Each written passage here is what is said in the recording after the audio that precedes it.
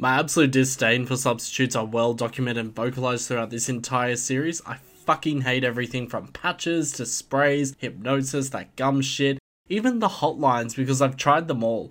None of them ever effectively worked for me or others that I know.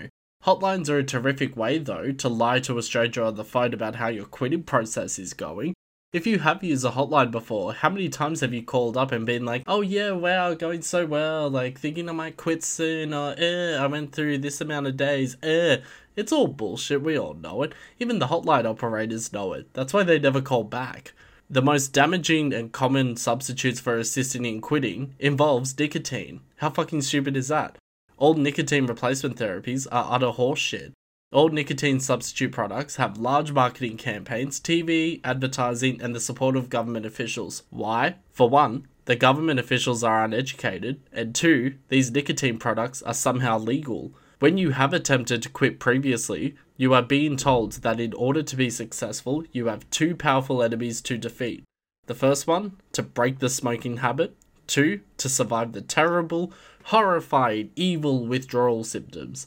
These are designed to keep you enslaved on quit smoking substitutes. These so-called two powerful enemies are programmed into our minds by the quit smoking industry, and they revolve around impossible goals to reach as they rely exclusively on willpower. The theory is that because these two powerful enemies cannot be taken on at once, you have to keep ingesting nicotine in a form other than smoking. And then, once the smoking habit is broken, you have to survive the horrible withdrawal symptoms. But wait a minute, we've already established that both of these powerful enemies are bullshit. Smoking isn't a habit, it's an addiction. And the physical withdrawal symptoms are so slight we don't even perceive them. Our mental withdrawal symptoms are torture though, if we use the willpower method, which these substitutes want you to use and only use. You cannot beat a nicotine addiction by continuing to use nicotine. You also cannot survive withdrawal symptoms through willpower. If these companies were intelligent of any kind, they would provide you a similar program like mine, so you remove the desire to smoke and understand that your nicotine addiction is a drug addiction. Yet all these companies seem to have the same so-called magic solution that costs a shit ton of money. Yet they all have different levels of withdrawal periods, and the same terrible side effects that include vomiting, nausea, depression, hiccups, and weight gain. Fuck all that.